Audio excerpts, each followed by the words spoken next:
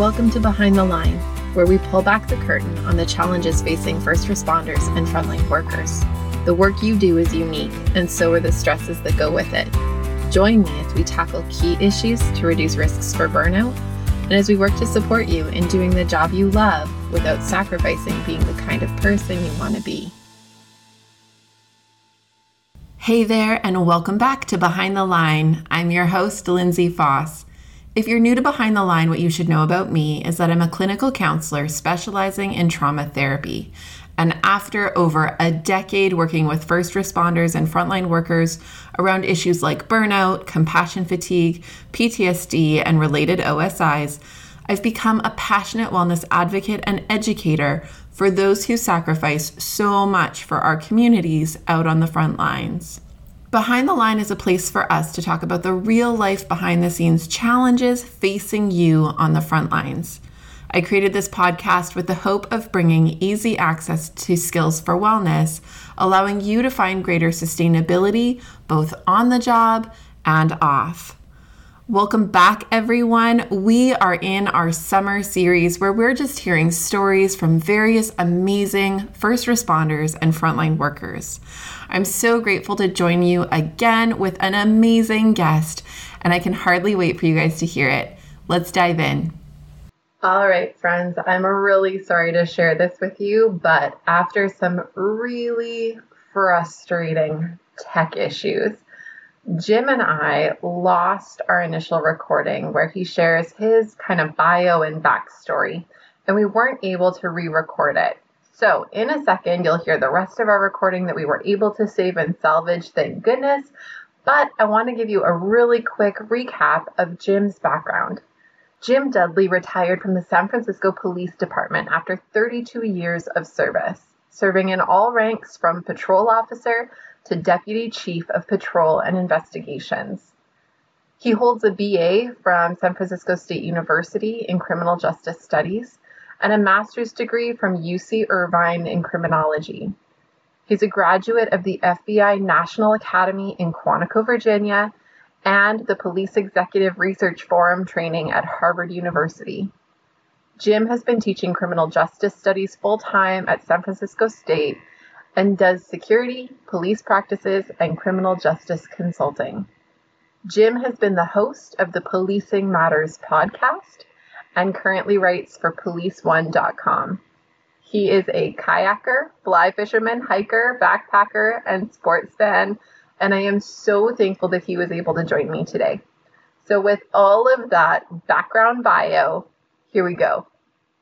Yeah, so I think that's the thing is I don't know that there's a lot of people that make it 30 plus years in this kind of industry at this stage in the game anymore. I don't know a lot of people that make it that far. And I think that that's a pretty special thing to be able to accomplish. I'm curious what you think maybe contributed to that for you. Well, I don't think it's that uncommon for police careers to go 30 years. And I think, it's different than, public sector jobs where you're stuck in a job for all that time. In my 32 years, I probably moved positions and assignments maybe 36 times. Yeah. So okay. The training and the experience and the variables and meeting different people and, being assigned to different stations and, moving around, frankly, that I was used to that as a kid. Yeah. And so for me, it was like a new experience. It was a fresh experience. And I always welcomed those new challenges. Believe it or not, I was an introvert as a kid growing up. And I wouldn't say I was shy, but I was feeling afraid, I think. And going in the police department, from reserves through the police academy, I got really self-confident in what I could do physically and learning. I wasn't always a great student, but for whatever reason, because of policing issues that fascinated me, I was more interested in learning about them. And I'm really glad I paid attention during training. Yeah, fair. I mean, I think, and I wonder if there's differences in the American versus Canadian systems, because I think that or maybe it's just my perspective because of what I do for a living. And these are the people that I get to see are the ones who thought they were entering a 30 plus year career, intended on that when they started. And then for various reasons, largely, again, because of what I do for a living, the people I'm seeing have had to exit the work because of mental health challenges that have made it very difficult to stay in, despite really wanting to and despite really loving what they do. But I also find that a lot of what I hear is like, it's hard to stay in because the systems are so different than they once were. The kind of bureaucratic toxicity of various pieces in the system are kind of so broken that it feels almost irreparable, or hard to stay working within without really sacrificing something of ourselves in substantial ways. And that like the exposure points are different than maybe they used to be. Like the demands and expectations put on law enforcement now are just so varied and diverse in ways that the training doesn't maybe fully encapsulate. And so having to keep pace with that is a lot for people. But I think you're right that like changing roles within this greater body of what is law enforcement is probably part of what supports some amount of that sustainability, is not feeling stuck for any particular length of time. Yeah, I know. I mean, in San Francisco Police Department has 2,000 sworn. So, not everybody has the luxury of being able to move around like that. If you're in a small department, like in America, more than 50% of the agencies have less than 50 people. So think about that. They really may be in the situations where they don't, get that lateral or, the other kinds of movement within an organization. Sure. Yeah, that's a fair reflection. I'm curious, like, it sounds like you entered the work having some ideas of what it looked like given some of your interactions as a kid and youth. What did you imagine it was going to be like? Like, what did you think was going to be like a great day in the life as law enforcement? And what did you think were going to be the challenges you were likely to face back at that stage in the game? Yeah, so, all I knew about policing was what I saw in the movies or on TV or the news. And so I just knew there were some really evil people out there, and I wanted to be on the side that went after them, right? I didn't want to be a crook. I didn't want to be a criminal. And, like I said, I really paid attention to the training because in my mind, I had an idea what policing was about, but it was often countered by reality. Yeah, totally.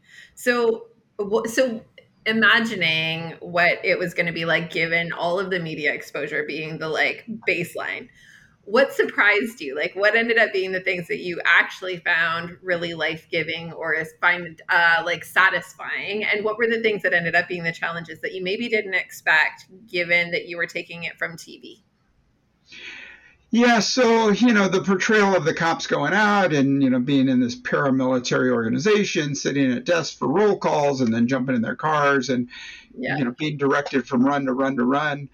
That's all true, but I also found that we had a lot of flexibility. In San Francisco, we always rode two to a car, so you always had a partner. Yeah. And so the flexibility was amazing. Like you had your car sector, you were assigned a car sector in one of the 10 districts in San Francisco, and then you answered your calls for service. But in between, you had the ability to self-initiate activity. You could see things and take action. You can go talk to people. You can, look for, people whose pictures of their mugshot you had in your pocket. And proactive policing was alive and well. And I totally hear what you're saying about how policing today is definitely different than when I got into the department, 40 years ago. And even though I only left, less than 10 years ago, so many things have happened since 2020. This just amazing, coincidence or, this confluence of events of George Floyd and COVID and this amount of vilification that just came from out of left field. I mean, it was growing. I think. I think people tend to get complacent when crime is down and things are going well. And so, I don't recall when police were so vilified to the point where a lot of them are frankly staying in their cars and they're not doing a lot of proactive work. So, but that surprised me then. The challenges, the paramilitary challenges were not that great. I mean, you follow orders and you do things, you read the general orders and you do everything the right way and you're fine. I had some really modest goals, and that was to be promoted at least once over my career and not to serve. Check that box. Yeah, right. Check that box. And not to serve any sort of discipline, like be given days off or fired. Those were my two main goals. Solid baseline.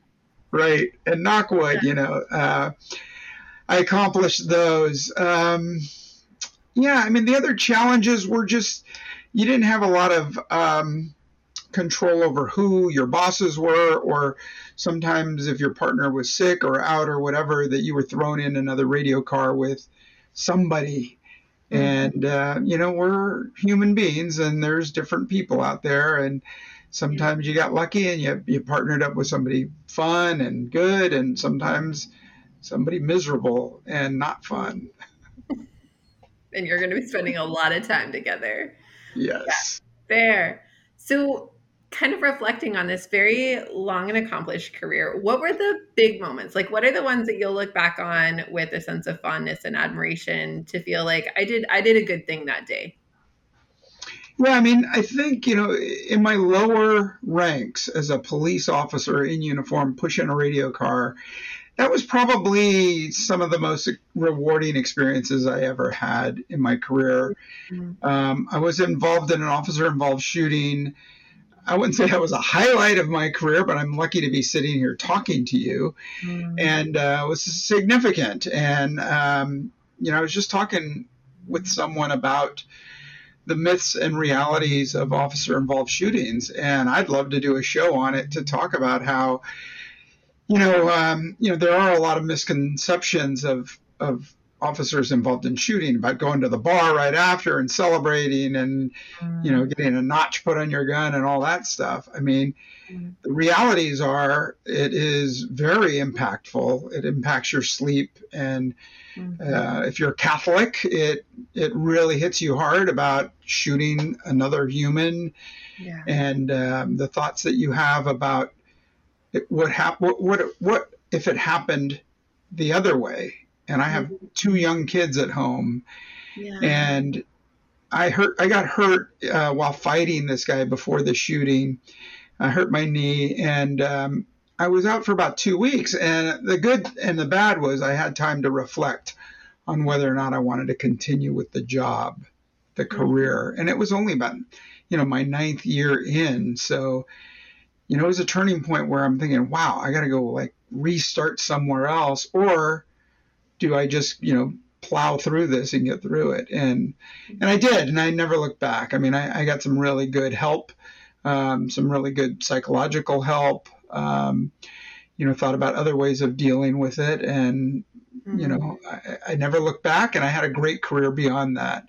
And then in investigations, I really felt, my value to the department and the people in doing investigations and doing good investigations and solving crimes that maybe somebody else couldn't have because of the effort and just being thoughtful about it. Yeah, those are some solid wins in the midst of it. Yeah. I'm so curious about that time that you were off. And I feel like that's like a whole nother show where I could pick your brain about that. Like that choice point of, do I stay in? Do I not stay in? What are the risks for me and my family? And how to kind of wrestle and tangle with that question in the span of a time that would be really scary and hard to reconcile, hard to make sense of, unless you do have some pretty solid supports in place. Yeah, absolutely. And, you think about what you did up to that point, and then in raising your kids and how you're going to go back to the job and how you're going to handle things, be more aware than you already were. I don't know if that was possible, but, by then it was ingrained in me, and it was a passion. I really had a passion for policing. So it wasn't really much of a choice. And I think the things that I carried with me after the shooting were going to happen whether I was a dog walker or a butcher or a truck driver, right? So I was just going to have to reconcile those things, dreams and sleep patterns and, fitness and all these other things. Mm-hmm. Yeah. We're going to jump back to that in a second because I want to ask you about some of the coping strategies that you have kind of found useful over the course of your career, the kinds of things that allowed you to remain sustainable for that length of time. But before I do that, I do want to ask kind of the counterpoint question to what are the big win moments, which is, are there any like regret moments, or if I could have done it differently, I would have done it differently? Yeah, no, I've thought about that, and I can't point to any specific incident or dealings. I think, I'm more mindful. I'm more in the present now, probably, than I was then, of course. And just having more patience, maybe, with people. I feel like I've got a really great sense of humor, and I feel like I'm pretty affable. I actually was criticized by the future chief coming out of the police academy that I was too affable, that joking around might get me into trouble. And then the next person who gave me my debrief said, hey, your sense of humor is going to get you out a lot more scrapes than into them, so don't change.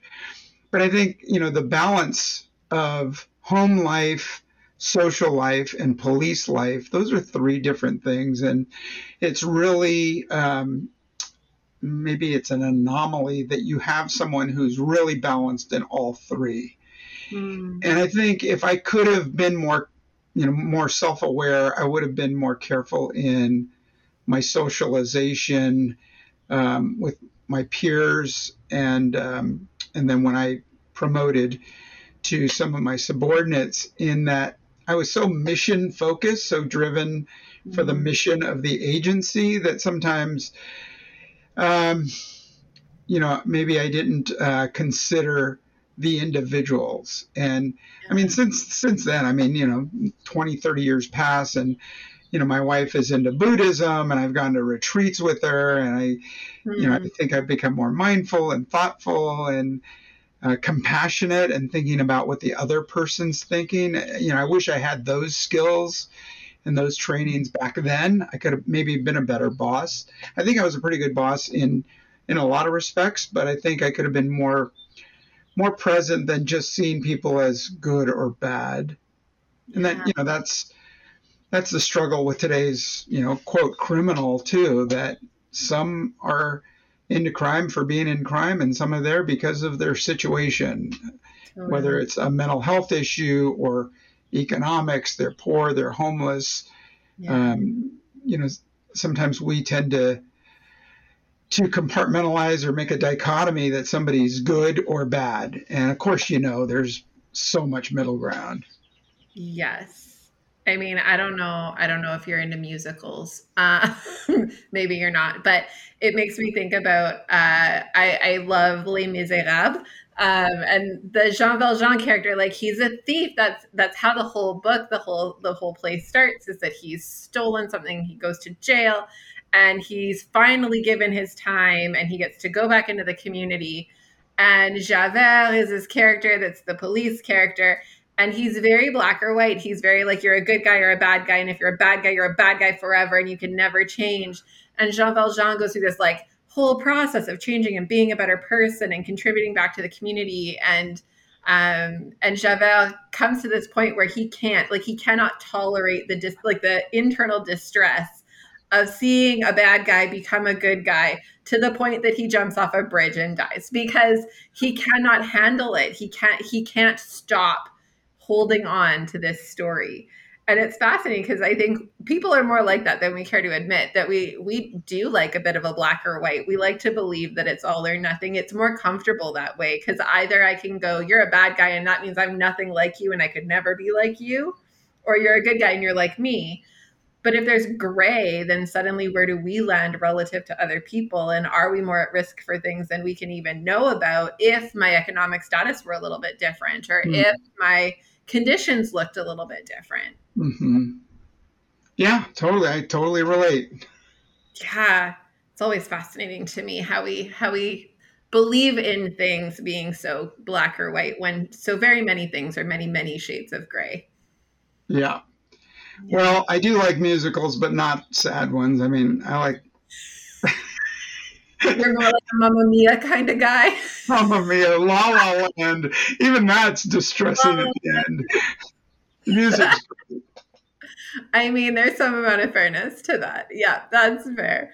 So let's circle back to the piece about coping. And it does sound like you've kind of adopted some cool skills in these later years in terms of mindfulness and being present. And that's really cool. I'm curious, and maybe there's a bit of a like then and now answer to this. I don't know. So I'll throw that to you. But when you were in the thick of policing, how did you cope? What were the skills or the resources that you found really useful to kind of make it through? And on the flip side, are there things that you do now that you kind of wish you could have done more of then, or skills you've adapted now that you're finding really helpful in terms of coping? Yeah, I mean, I think I come from that era, or at least the tail of the era where alcohol, the answer was in the bottom of a glass. And so, it wasn't quite the choir boys, but you played on softball teams, you're drinking at 6 a.m. before the game at 8 a.m. if you got off on midnights, right? And so those were sort of some coping skills, going to ball games and things like that, hanging out with people. I think more, though, I listen internally more. I'm more into walking and music and listening to books on tape. And I know when I need my own time. I know when I need to decompress. And in the past, that might have meant decompressing with a glass of something. Yeah. Whereas now it's either, jump on the Peloton or go for a walk or listen to a book, but to unplug a little bit and not engage people when you're in a bad state, right? So I think I know myself well enough to know when to sort of back out of a room as opposed to charging in. Yeah. And not always. My wife says, I do a lot of narrative driving, where I'm yelling at the guy cuts me off or doesn't signal or speeds up, doesn't merge, tailgates me, all those things. So I still have that. But I tell her that's me talking it out rather than pulling up, running the guy off the road. You should be grateful that it's coming out this way. Yeah. I hear you. Yeah. I mean, I'm curious about, I love this piece you said. I think I know myself well enough to know when to back out of the room versus when to go charging in. And that's a cool statement. I think one of the things I find interesting is I don't think a lot of people actually do know for themselves where that line lives. And I feel like we've had this conversation a bunch of times on the show about like, we do a lot of living our lives just as people, first responders or not. We do a lot of living our lives as people in just like this half-conscious day-to-day monotony of life kind of thing where we're so busy that we don't even recognize a feeling, even if we have one, to like know it and name it and identify that I'm even feeling it, because we're just in this like go mode all of the time. And so I think we also don't necessarily have awareness of like, when I have this feeling, it usually means this for me. Like we're just so in it that it's kind of the can't see the forest for the trees. I can't almost know or name myself because I'm just so busy and the caught up of the moments. And so I'm curious, like what for you became the indicators that helped you know where that line is for you, when I need to back away, when I need to go do these pieces over here to take care of myself versus when I do need to seek out support or connect with people that I care about. What are those like little niggly kinds of pieces that give you that heads up one way or the other? Like the internal warning system? Yeah, totally. Yeah. So, I mean, experience, right? I've been accused of, taking way too many chances in issues that, could be career killers, right? Like standing up against people in places where they could do you harm, right? Not like physical harm, but political harm. And, it's so funny. My students will sometimes say, "Hey, I saw you on this YouTube." And I know exactly the one they're talking about because it was at a meeting before our police commission. And one of the anti-police commissioners was just railing on me. I was standing up there on behalf of the community to push forward this policy that they wanted people moved off the street who were blocking and threatening and all this other stuff, and it passed. But in the questioning, this commissioner just hammered me over relentlessly about, isn't it true you're going to do this and you're going to do this and you're going to do... Of course, it was awful, right? And I responded with, "Well, you're asking me if I still beat my wife." And the old saying, right, that there's no good answer to that, because if I say no, I don't, there's a connotation that I did. And of course, nobody's going to say yes. So there were gasps from the audience, and that haunts me today. That one, and I should have just kept my mouth shut and said, "Excuse me, what is the question?" To be more reasonable.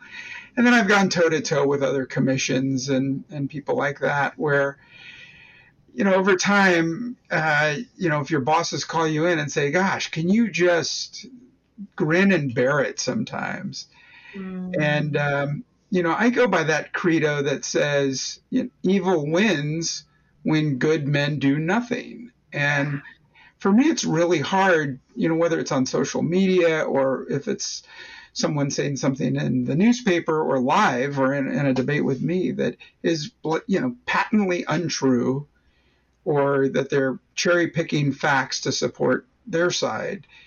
And I'll speak up against it. And, I just try to be more measured now. I try to be a little more polite. Playing golf. Here's a great example. I'm playing golf, and this guy is standing next to me while I'm trying to tee off. And then he hits his ball, and he goes running out in front, and I'm trying to hit my ball, and I'm behind him. And I want to just tell him, "Hey, you moron, move out of the way. I'm trying to hit." And of course, I don't say that, right? Because I'm more controlled now. But I thought about it afterwards, and I thought, I'm gonna say something really constructive next time, like, "Hey, I'm really sorry, but I get really distracted. Could I get you to move right over here?" Right? Think about it from his point of view. Where am I going to say something where he's going to get defensive, and then all bets are off, or I say something that's more suggestive and cooperative, and then we're all good to go. Behind the Line is sponsored by Beating the Breaking Point. Beating the Breaking Point is a 7-part online training program designed specifically for first responders and frontline workers, and tailored to fill the gaps in your training to support resilience and sustainability. Whether you're new to the work and wanting to cultivate tools to prevent burnout, compassion fatigue, and related concerns, or you are deep into your years on the job and have gone a few rounds with burnout and other mental health challenges, this program offers the foundational pieces you need to support personal and professional wellness for the long haul. You are a helper. You love your work and you sacrifice a lot. Investing in you and your sustainability is the best gift you can give yourself and those who lean on you. We make this program as risk-free as possible by offering a limited money-back guarantee to ensure that it's a fit for you. If you enjoy Behind the Line, you are going to love this program. Google Beating the Breaking Point Lindsay and find everything you need to get started, or use the link in the show notes. Now, back to the episode. Yeah. I mean, it's kind of this piece about like, how do we move with intention, right? Like, we all have an inside our head voice, and it's not as nice as the outside of our head voice. I think most people who hear my outside of my head voice think I'm a fairly good person. The inside of my head voice is less nice. And like, for sure, that's true for everybody, right? That we all have that narration that's like what I'd like to say. And I think one of the really fun parts of my job is people will tell me the thing that they thought in their head that they did not say, but wanted to say. Fantastically entertaining, let me tell you, to be the receiver and bearer of the many voices that live inside people's heads that are like, what I wanted to say to that guy was. Right. Because we need the catharsis of getting it out of our heads for a minute. You can do that with your therapist. But it's this piece, right, of like we can recognize that the inside of our head voice has meaning in terms of expressing this big feeling that we feel, but it doesn't necessarily do it in a way that benefits me or anybody else around me. And so how do we shift that into something more meaningful, more constructive, that allows us all to take from this and move forward together? So whether that's the guy at golf or whoever else that we're interacting with. But for sure, it's easier said than done. Yeah, yeah, for sure. I mean, sometimes you realize it as you're saying it. Right? Totally. Right. Or it's like I find it's a practice skill. Like I can do it really easily when I'm at work. Like my work self is very good at managing my inside my head voice and shushing her a little bit. That said, when my husband does something that pisses me off, that inside my head voice has a much harder time staying under control. And so, right, like different spaces in our lives will get different pieces of us. But I also think that that's kind of one of those pieces when we kind of circle back to this idea of like indicators. Hmm. Like one of the indicators I know in my own life for my own stress level and how I'm doing is when that inside my head voice is coming out a lot more, especially with my loved ones, because that's where it will come out first, because they're the safe people. They're the people that I know will love me in spite of my inside my head voice. But they probably won't love me forever that way if I keep it up. And so like I when I hear it and I see their faces, that's the thing that kind of checks it, right? That says something is up here. You're not sufficiently investing in your okayness, and it's tipping, like it's starting to show up and creep out in places that you don't want it. So what are you going to do about that? Right. Right. I'm curious if there's other pieces that you felt like are those indicators for you. Like I get that they're going to be really personal and probably different for you than they might be for other people. But those indicators that say like I'm walking that line to kind of burnout or you know stress levels that feel like they're not being managed so well. Yeah, no, I think that's where it's really helpful to have a network, somebody that you can bounce something off of. I mean, at school, I can't say what I want to say to the students, right? And they're learning and they're watching me. And Mm-hmm. so I really try to be measured in front of my students. And then even with faculty, I mean, I'm at a really liberal college. I am at San Francisco State University, and we have 1,000 kids, 1,000 students in the criminal justice major.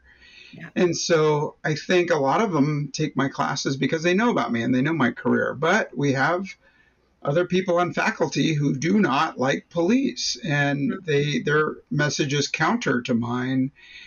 And I have to be collegial with them and get along with them and don't confront them and Right.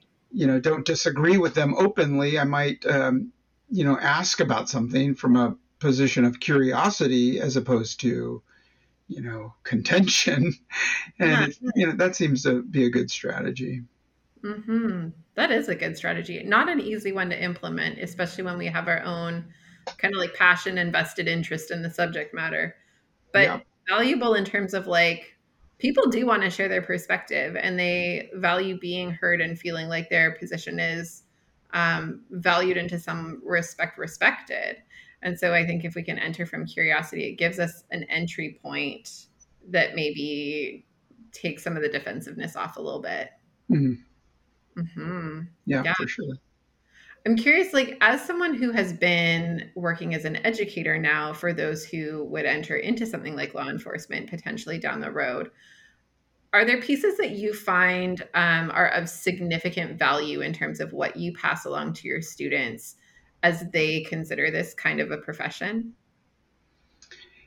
Yeah. So, I mean, I tell them to pay attention to the training, pay attention to the education, and read it, learn it, live it.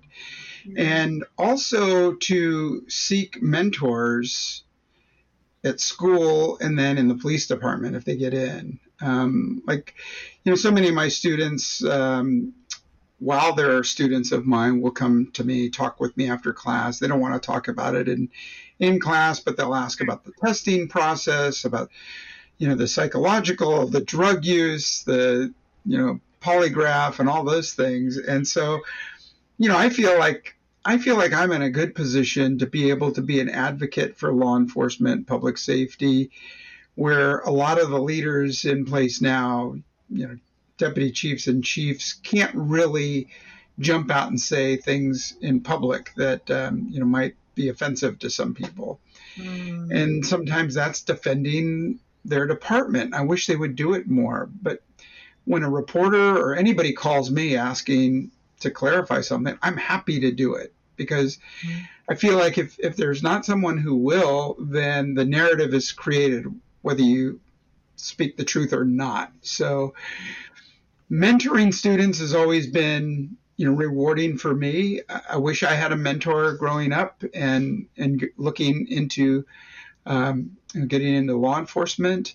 Once I was in, I had my own mental image of my mentors, and I try to take the best of people who modeled those great leadership qualities.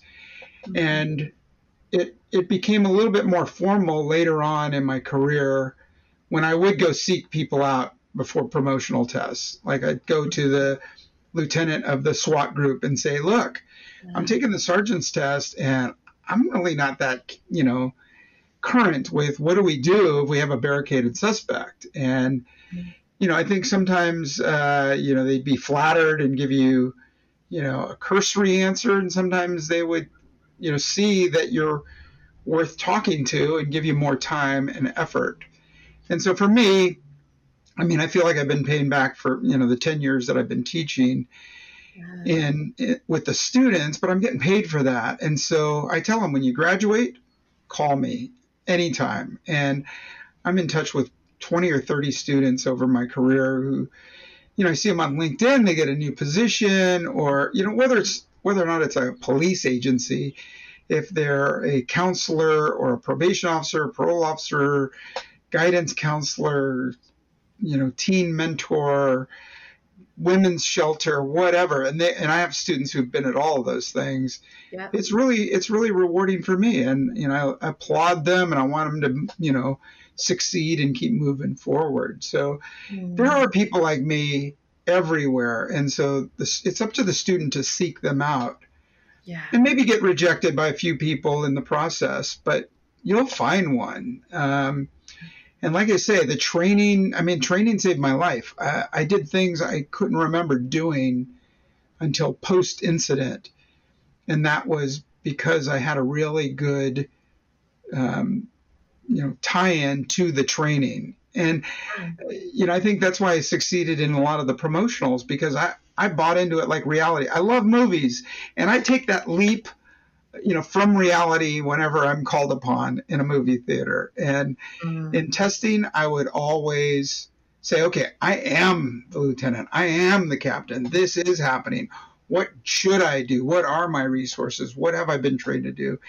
And for me, it was, role playing or acting, and it was fun, where I know some people, were just frozen by those experiences.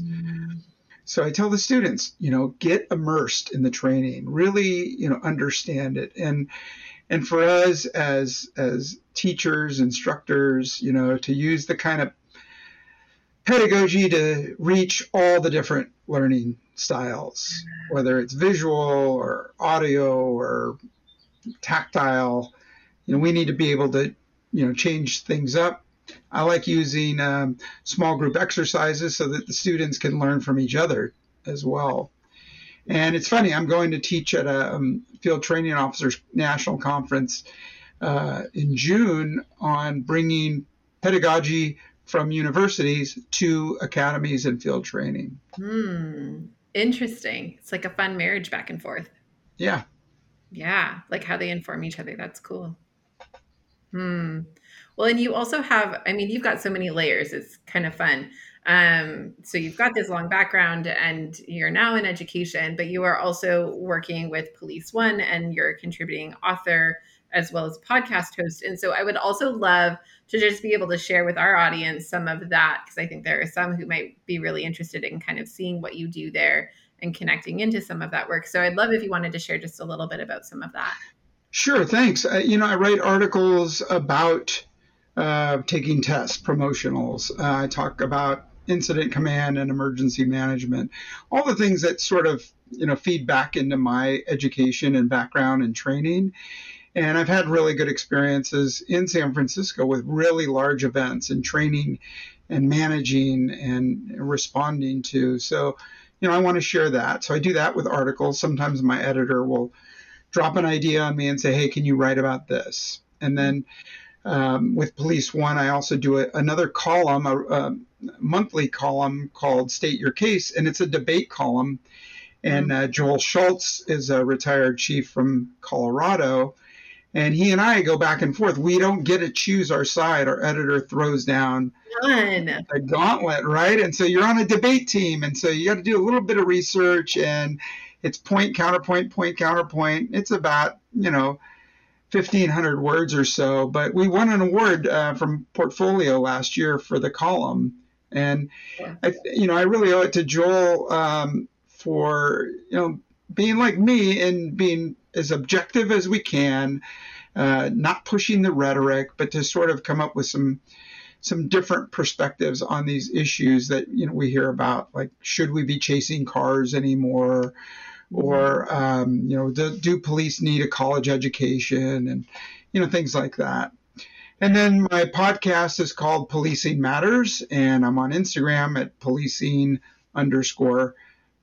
podcast. And, I post the shows every Thursday. So my editor, Nancy Perry at Police One, edits the video, the audio, and now we've been doing a couple of YouTube video segments as well. And I've just been lucky to have just the greatest guests. I mean, I just interview, and the guests I tell them, you're the talent. I'm just the host. And I've just been so lucky to have, I talked to Bill Bratton at a conference last year. I've talked to Chuck Wexler from PERF, the Gracies from the Gracie family of Jiu-Jitsu, the President Rick Smith of Axon. I mean, so many interesting guests. And I mean, my latest passion is for technology that's going to help police and fill the void. I talked to somebody from Ebola Rap last year at a conference at the FBI National Academy Conference. And it is a force alternative that's like a taser, but it shoots out these prongs that wrap your legs or your arms. And I mean, yeah, finally, right?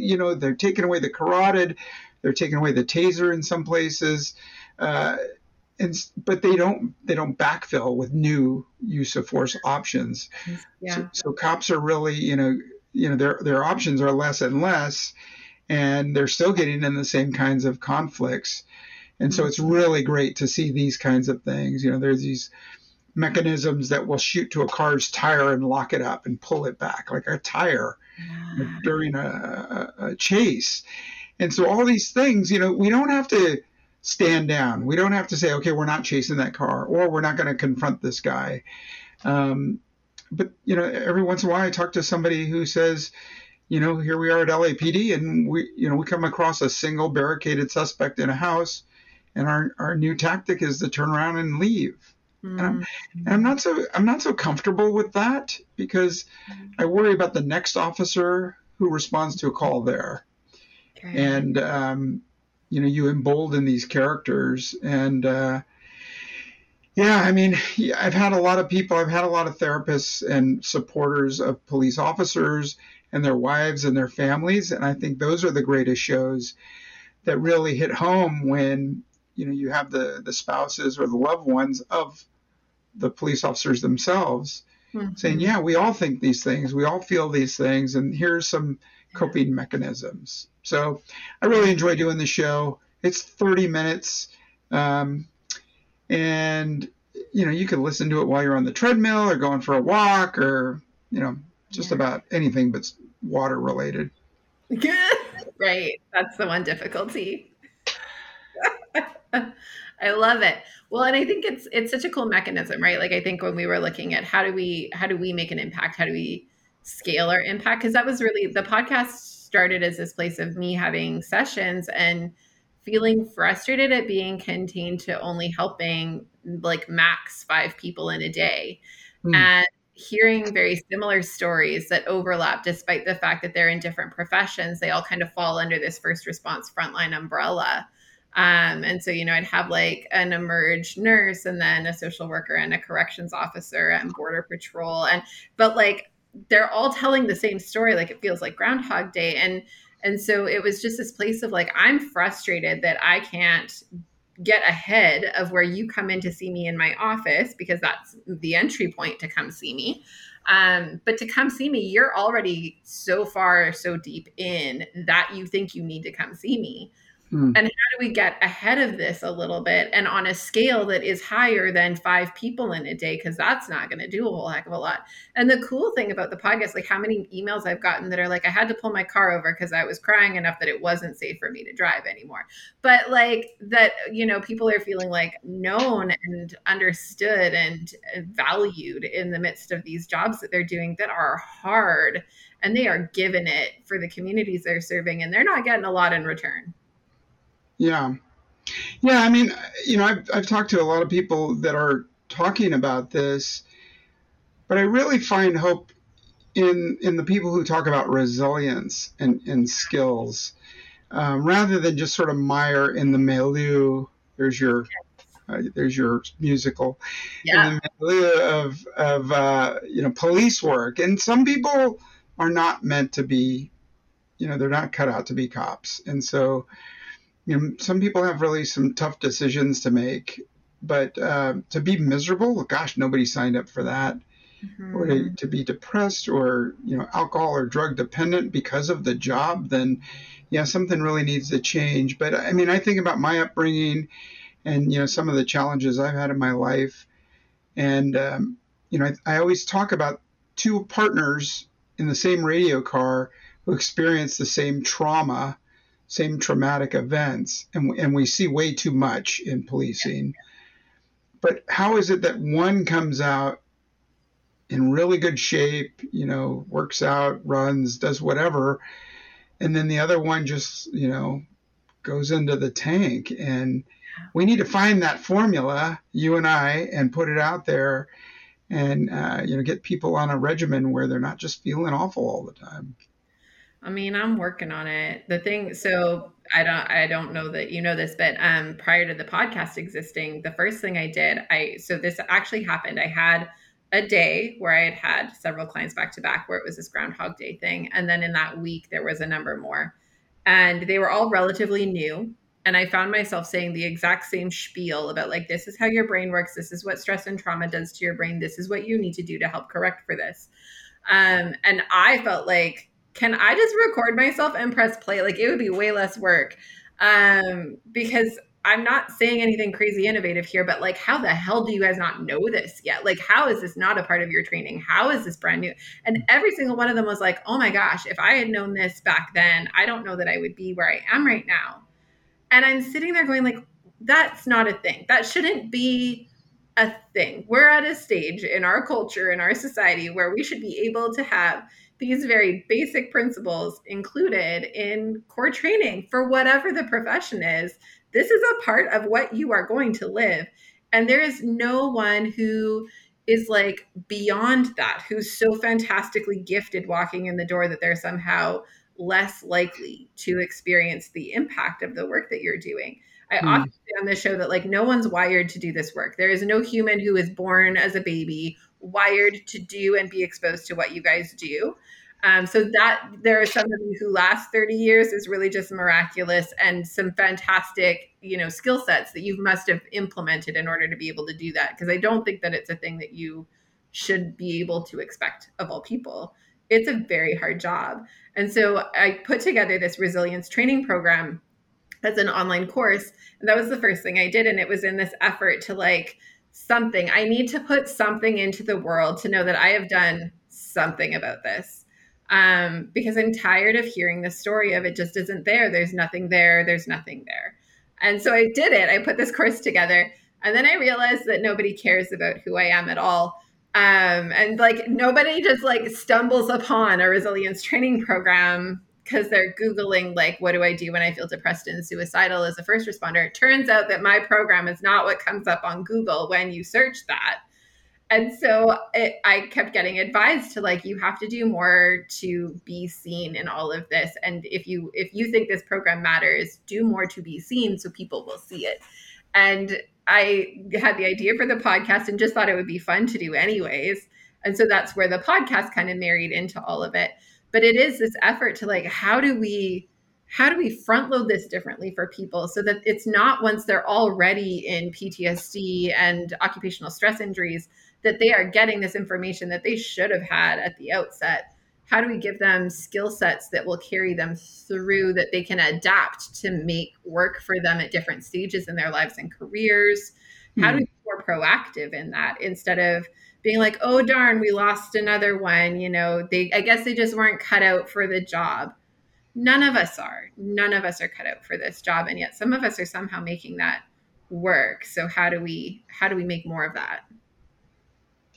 Yeah, well, luckily we've seen some more grants come out talking about officer wellness. And I think that's a great resource for you too. And, at every FBI conference, IACP conference, PERF conference, officer wellness and well-being is always on the agenda. Mm-hmm.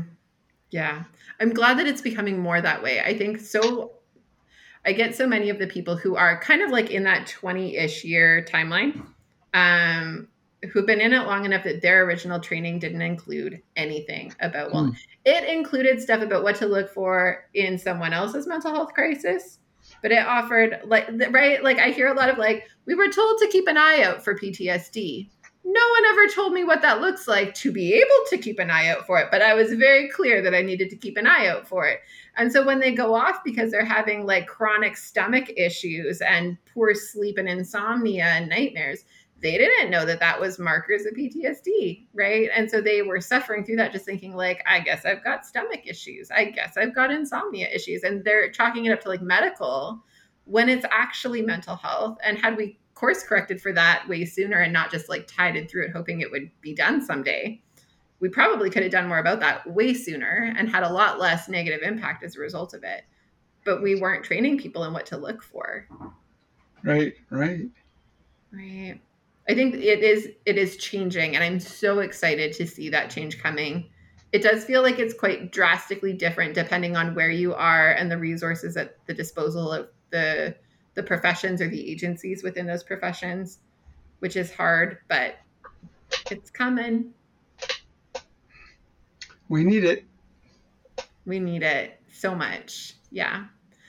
It has been really fun to chat with you today, Jim. I've really appreciated your insights and wisdom. It is always fantastic when we get to have someone who has had such longevity in their career and can contribute so much and so thoughtfully to the conversation from that kind of perspective. So I really appreciate your time. Oh, thanks. I appreciate the kind words and continued success to you.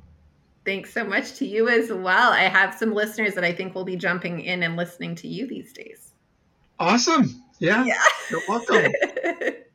I want to say one more big thank you to my guest for today. It is so wonderful to get to have this opportunity to talk to some incredible and amazing people who have been out there doing the work, seeing the stuff, and figuring out how to hold it differently.